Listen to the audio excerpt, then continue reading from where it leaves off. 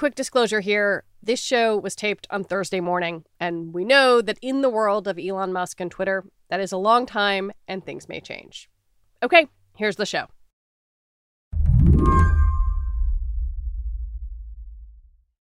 Would you describe yourself as extremely online? I would describe myself as too online, and certainly extremely. Alex Kirshner is a contributing writer for Slate, and for the past several months, he's been covering Elon Musk's on again, off again, and finally on again purchase of Twitter. Like on a continuum of my father to Elon Musk, where would you put yourself? Hopefully not too far beyond the median between those two. I like to think that I'm much less online than Elon Musk, in that if I had his money, I don't think I would be online to the extent that he's online. At least I hope not, but the tough thing about that is that I think my chances of ever finding out are slim. In just a week of ownership, Elon Musk has managed to turn the temperature up on Twitter and make it even more contentious. What have you noticed most in the past week? On the platform so far, the thing that I've noticed the most is that people are weirded out and a bit scared because a lot of us have put way too much of our online lives into this platform called Twitter. And there's been quite a bit of saber rattling from the one person who answers to nobody and is now in charge of it. And some signals, some statements from him that he's going to change Twitter in significant ways that most of us who spend a lot of time on Twitter doubt will actually make the platform better or more usable for most of us.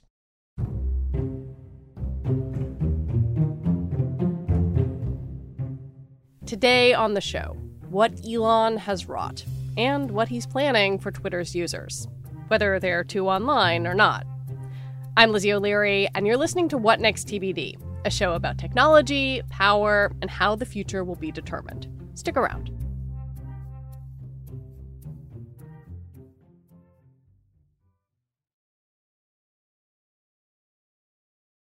You can think of the changes that Elon Musk has made to Twitter so far as falling into one of two buckets, internal and external. On the internal front, that's mostly meant firings and resignations. At least 5 top executives are gone, including, of course, former CEO Parag Agrawal. The big names are supposed to get very generous severance packages, though Musk claims he fired them for cause, which could complicate things. But it's less clear what happens to regular employees who lose their jobs, and there could be a lot of them. The latest number is half the staff. We'll see what it actually turns out to be. There's a general theory among a certain type of tech guy, of which he seems to be a part, and some of his co-investors and advisors are definitely a part, that believes that tech companies as a rule are badly overstaffed, that they just have too many people. And whether you think that's true or not, I would guess it's not. I don't think that publicly traded companies just load up on staff for no reason. Twitter is going to become a test case for that. Let's talk about the people he is surrounding himself with, because I think that is sort of an interesting window into how he's thinking about this company. What can you tell us about them? It's the kind of person that you would expect if you put just a composite image in your mind of who does the richest guy in the world surround himself with. One of the things that we learned from the lawsuit that Twitter and Musk were fighting each other in for months before this deal finally closed, before Musk caved, we learned through discovery that he has sort of a chorus of yes men who are effectively cheerleaders, who really enjoy being in the club with Elon Musk, whether for ego or financial reasons. Obviously, it can pay to be friends with one of the most influential people in the world and the wealthiest person in the world. So, and there are a couple famous examples, representatives of like Andreessen Horowitz, which is a really famous firm that invests in tech companies in San Francisco. The type of person who gets into a room with Elon Musk, from what we can tell, does not get there by saying, no, Elon, you're wrong. Your ego is driving these decisions. You've got to do things differently. From what we can tell from the text messages that were sent between Musk and a lot of these people, it's Elon, man, this is great. Put me in, coach. Like, you're going to save the world. I don't need to see the due diligence. Go for it. Here's several $1 million. Something to that effect. One of the things that I think we will find out is exactly how much pain the richest person in the world is willing to take financially on a deal where he admits he vastly overpaid for a company that is not worth what he paid for it. There's been a decent amount of reporting that he had this idea, or someone around him did, that he wanted the engineers to be prepared to discuss their last 50 days of code and like print it out on paper. And then, whoops, no, we don't want you to do that, actually. So shred that paper. We're going to look at it on a computer. But now apparently he's got other people looking at the code of the Twitter engineers. Like, why would you do that? What does that tell you about kind of the approach of coming into this company? This is a tough one. I think one of the things that is interesting is that some of the people who he has had looking at Twitter code are Tesla engineers and coders. You know, Elon has tended to get sued quite a bit by quite a few people, and you wonder if a Tesla shareholder might not like that the publicly traded company that they own a little piece of was sending people off to look at code for sort of a vanity project that Musk bought for himself. Let's talk about the big external moves, or moves with external ramifications. I think there are two very visible ones: verification and content moderation. So by the time of our taping, Musk seems to have settled on the idea of $8 a month for verification. And he tweeted that if you pay that, you also get priority in replies, mentions, and search, ability to post long video and audio, half as many ads, and a paywall bypass for publishers willing to work with us. And this will also give Twitter a revenue stream to reward content creators. As a business proposition, it doesn't sound like a terrible idea. Like, if you evaluate it purely from a money-making standpoint, I don't know, it's not awful. No, there have been more insane business ideas than charging $8 a month for a thing that is desirable. And in different ways, Twitter verification is desirable, and this quote unquote priority are desirable. I'm not sure how many people care about the ability to post longer videos or about potentially the paywall bypass with publishers, but the verification piece of it is interesting, and I think interesting in a bad way. What do you mean? Twitter verification has become certainly a very high school cliquey kind of thing. It's a status signifier. Many of us who have verified Twitter accounts, and I do myself, aren't at much risk of being impersonated. Right, like, I don't think anyone wants to be me on Twitter. Right. I don't know that I've ever had someone pretend to be me on Twitter. I doubt it. That's probably flattering to myself to think that there have been fake Alexes out there. It is true that Twitter verification has become something in a lot of places that it's not really supposed to be. But what it is supposed to be is still really important, and that is a signifier that the account that is tweeting is A, authentically a person in those cases where someone would be subject to imposters, and B, a general kind of implicator of trust, a general signifier of trust that this is an account that has been looked at and that is on Twitter to share sort of a nebulously defined, credible message. But of course, if anyone can pay $8 a month to grant themselves that signifier of authenticity, then the original premise of the blue check immediately falls apart. Yeah, it could really become a cutting off your nose, spiting your face situation. Of course, as Elon Musk has said, Twitter needs to find a way to make money.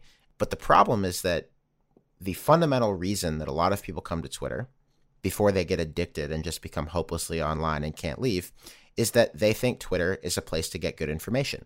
If you think about the less internet, less Twitter addicted people in your life, when they check out Twitter, if they consider joining it, what are the first accounts they follow? A lot of the times it's news organizations. It's a couple of reporters. They want to know that there is at least some veneer of integrity, legitimacy. And if that's for sale, then the check mark almost stops giving any of that legitimacy at all.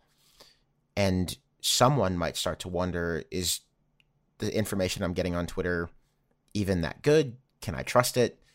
And that's a fundamental problem if you want Twitter to be seen as a reliable place to get information. It is easy to imagine how that could become something that advertisers who at last check are worth about 90 cents out of every dollar Twitter makes, it might affect how they like to feel about spending time on the platform. And you could just imagine this being a problem in a lot of ways. It also might look pretty embarrassing to keep paying for verification. It might become the kind of thing where it doesn't look very metal. It doesn't look very... It's a little thirsty. It's a little thirsty to pay for verification.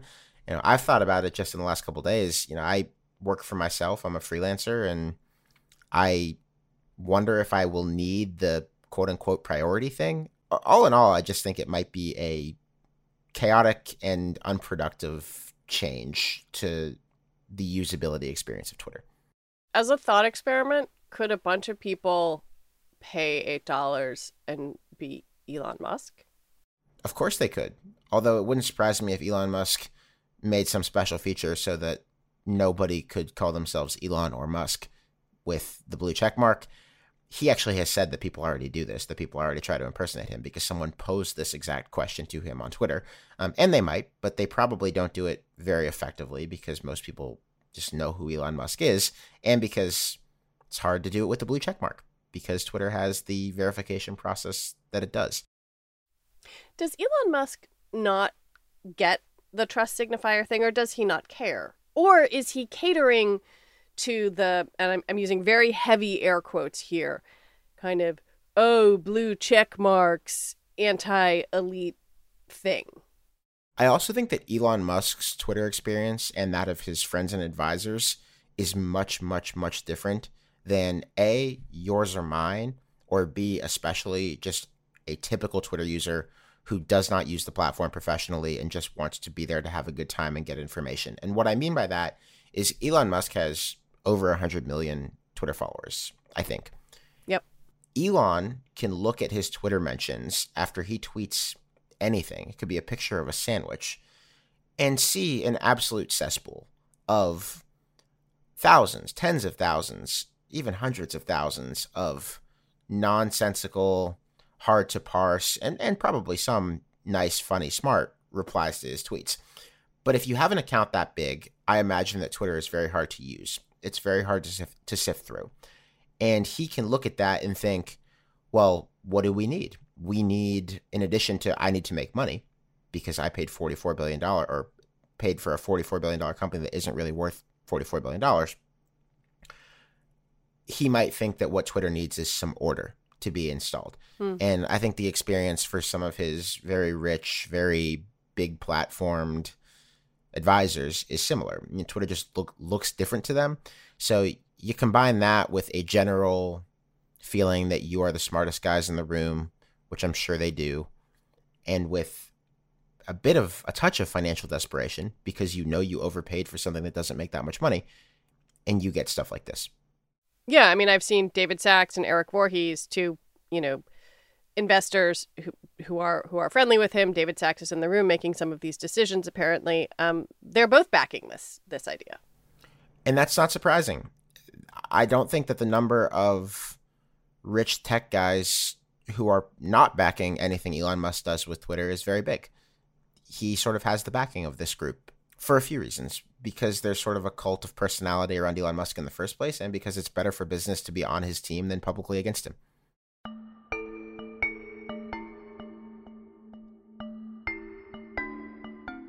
When we come back, what can people say on Twitter before the midterms?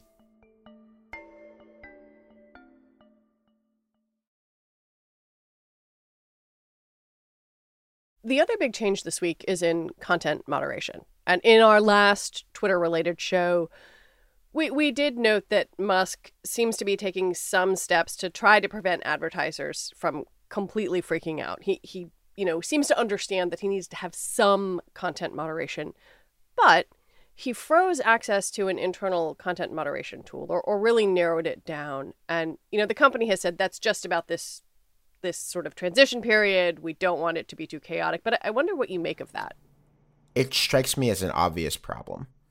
If you do not empower your staff to quickly get rid of things that could be big problems for people's safety on Twitter, then Twitter stops being a safe place for people to operate, share their work, to exist on the internet. There are already examples of this that reporters at outlets like the Washington Post, for instance, have talked about.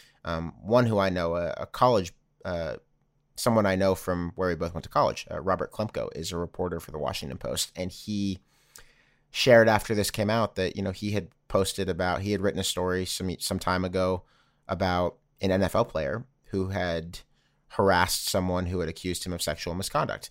And then accounts started popping up, posting phone numbers, addresses for his loved ones. And Twitter just knocked him out like whack-a-mole. If that's gone, this reporter was pointing out, then Twitter is just not a hospitable place to do the kind of work that he does. And not only is it difficult for journalists to operate that way, but obviously advertisers who do not want to run their ads against a cesspool aren't going to like that in the long run either. And I think Elon knows that, which is why he was sort of on a charm offensive with Twitter's advertising community even before this deal closed. But it's critical. And, to whatever extent Elon Musk wants to roll back content moderation to serve some vague idea of quote unquote free speech, that exists opposite the desire of the advertising world to have a safe, happy, fuzzy place to run ads. Yeah, I mean, it's striking that racial slurs, in particular the N-word, skyrocketed when he took over.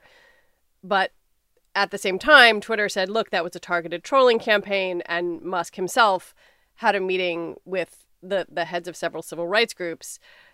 It feels like there's this kind of fascinating duality here where he's aware that this is a problem, but then he tweeted and deleted a conspiracy theory about Paul Pelosi. It seems really hard to figure out and parse where he is on this. Well, this is the problem with making an impulsive and bad decision to buy Twitter, period, but especially for way more money than it's worth. It's really hard for this to work out well for him. Twitter is a miserable place to run. I would never want to be in charge of it, even for free. It is extremely difficult for Twitter to make money in a way that is proportional to its societal influence, if you will, because it does not have as many users as Facebook, for instance. It has big usership among sort of the quote-unquote elite class of society, media, politics, tech, those types of people. Sure, they're on Twitter, but Twitter has never printed money. In fact, in its last public quarter, it lost a ton of money. And the way to make money for Twitter historically has been almost entirely advertising. To make advertising money, you cannot have your platform be a cesspool, a playground for neo-Nazis, whatever you would call it. You can't have it be a place where anything goes and where harassment, abuse, etc. are commonplace. It just doesn't work because the big companies that advertise with Twitter or have historically aren't cool with that for obvious reasons. It doesn't look good for Coca-Cola to have an ad show up in your Twitter timeline and then someone is saying the N-word or a gay slur 2 tweets above it. It's the fundamental issue of why you need content moderation to make money with a social media company. And unfortunately, Elon Musk, when he was buying Twitter, raised a lot of people's expectations on the right, particularly, that he was buying it to roll that back because it is, in his view, biased against conservatives. You can see the pickle that he created entirely for himself.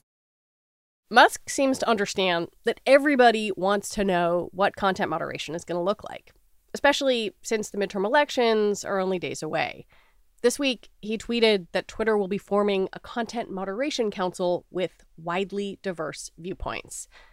And he added that no major content decisions or decisions about reinstatements will happen before that group meets, which seems to imply nothing earth-shattering before Tuesday. There is one particular banned Twitter user who Elon Musk has said in the past he would like to have back on Twitter, believes should be unbanned. That's obviously our most recent president. And I am not sure where that will actually go now that Elon Musk is legitimately in charge of Twitter instead of just talking from the peanut gallery.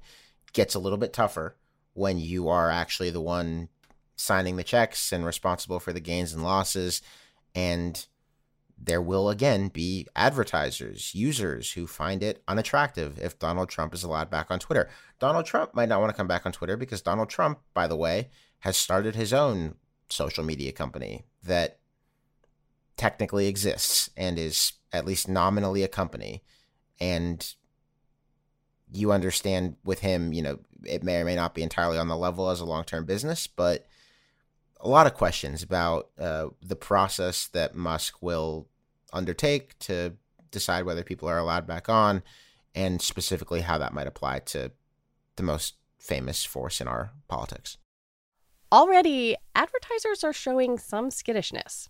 General Motors temporarily suspended advertising on Twitter, and the New York Times reported that the firm IPG, which is one of the world's biggest ad companies, was advising its clients to pause their Twitter ads.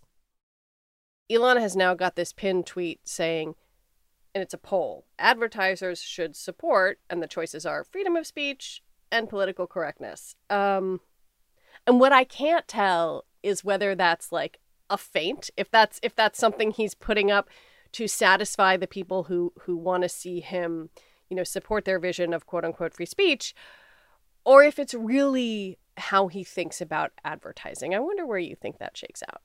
I think that he needs to throw some bones, or thinks he needs to throw some bones, to the very annoying parts of the online right who he sort of had a flirtatious affair with back in the spring when he was buying Twitter. I suspect that he knows that he is going to disappoint those people quite a bit, because in order to make this investment come even close to working for himself, he cannot just let Twitter fall into whatever these people want it to be. It doesn't work. And he's got $1 billion a year in debt service alone.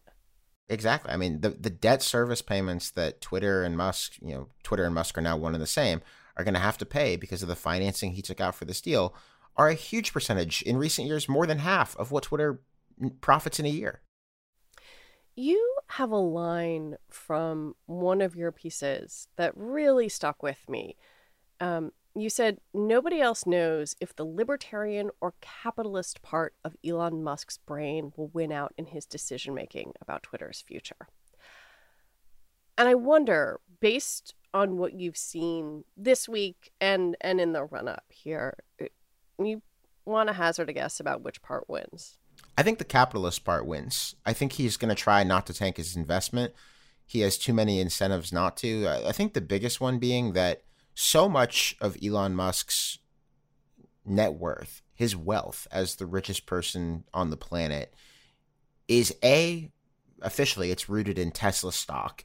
But that stock especially, why is Tesla stock so expensive? Why is the price of it so high? Why is Elon Musk worth so much money? And it's partially because electric vehicles are on the rise, sure, but there's a lot of electric vehicle companies. I think the real reason that stock is so high and that he's so rich is that Elon has made a lot of people think, whether it's true or not, that he is a one-of-a-kind business visionary, and that he has the keys and knows the answers and has the magic touch to make great companies that charge into the future and are sort of at the vanguard of American innovation. That's the vision that he sells of himself. And if Twitter goes into the tank because he lets it turn into this playground for the far right, and advertisers flee and people don't want to pay for premium services there, and it all goes south, yeah, he'll lose the better part, a significant part of a $44 billion investment, most of which came out of his pocket. Absolutely. And that's bad. Even the richest person in the world doesn't want to lose billions of dollars. But it also would just puncture this image of him as someone who knows what he's doing in a way that nobody else in the business world can replicate. If Twitter becomes a smoldering crater, that hurts him. And I think he knows that. The question is whether the things he does to try to make money are actually going to work and allow Twitter to stay a good place to spend time. And on that, I don't know.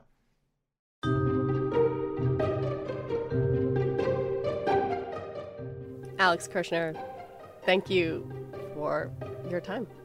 Thank you for having me. It was great to be with you. Alex Kirshner is a contributing writer for Slate and co-host of the college football podcast Split Zone Duo. And that is it for our show today. What Next TBD is produced by Madeline Ducharme. Our show is edited by Jonathan Fisher. Joanne Levine is the executive producer for What Next. Alicia Montgomery is vice president of audio for Slate. TBD is part of the larger What Next family, and we're also part of Future Tense, a partnership of Slate, Arizona State University, and New America. And if you are a fan of this show, I have a request for you. Become a Slate Plus member. You get all of your lovely Slate podcasts without ads. Just head on over to slate.com/whatnextplus to sign up. We'll be back on Sunday with another episode. I'm Lizzie O'Leary. Thanks for listening.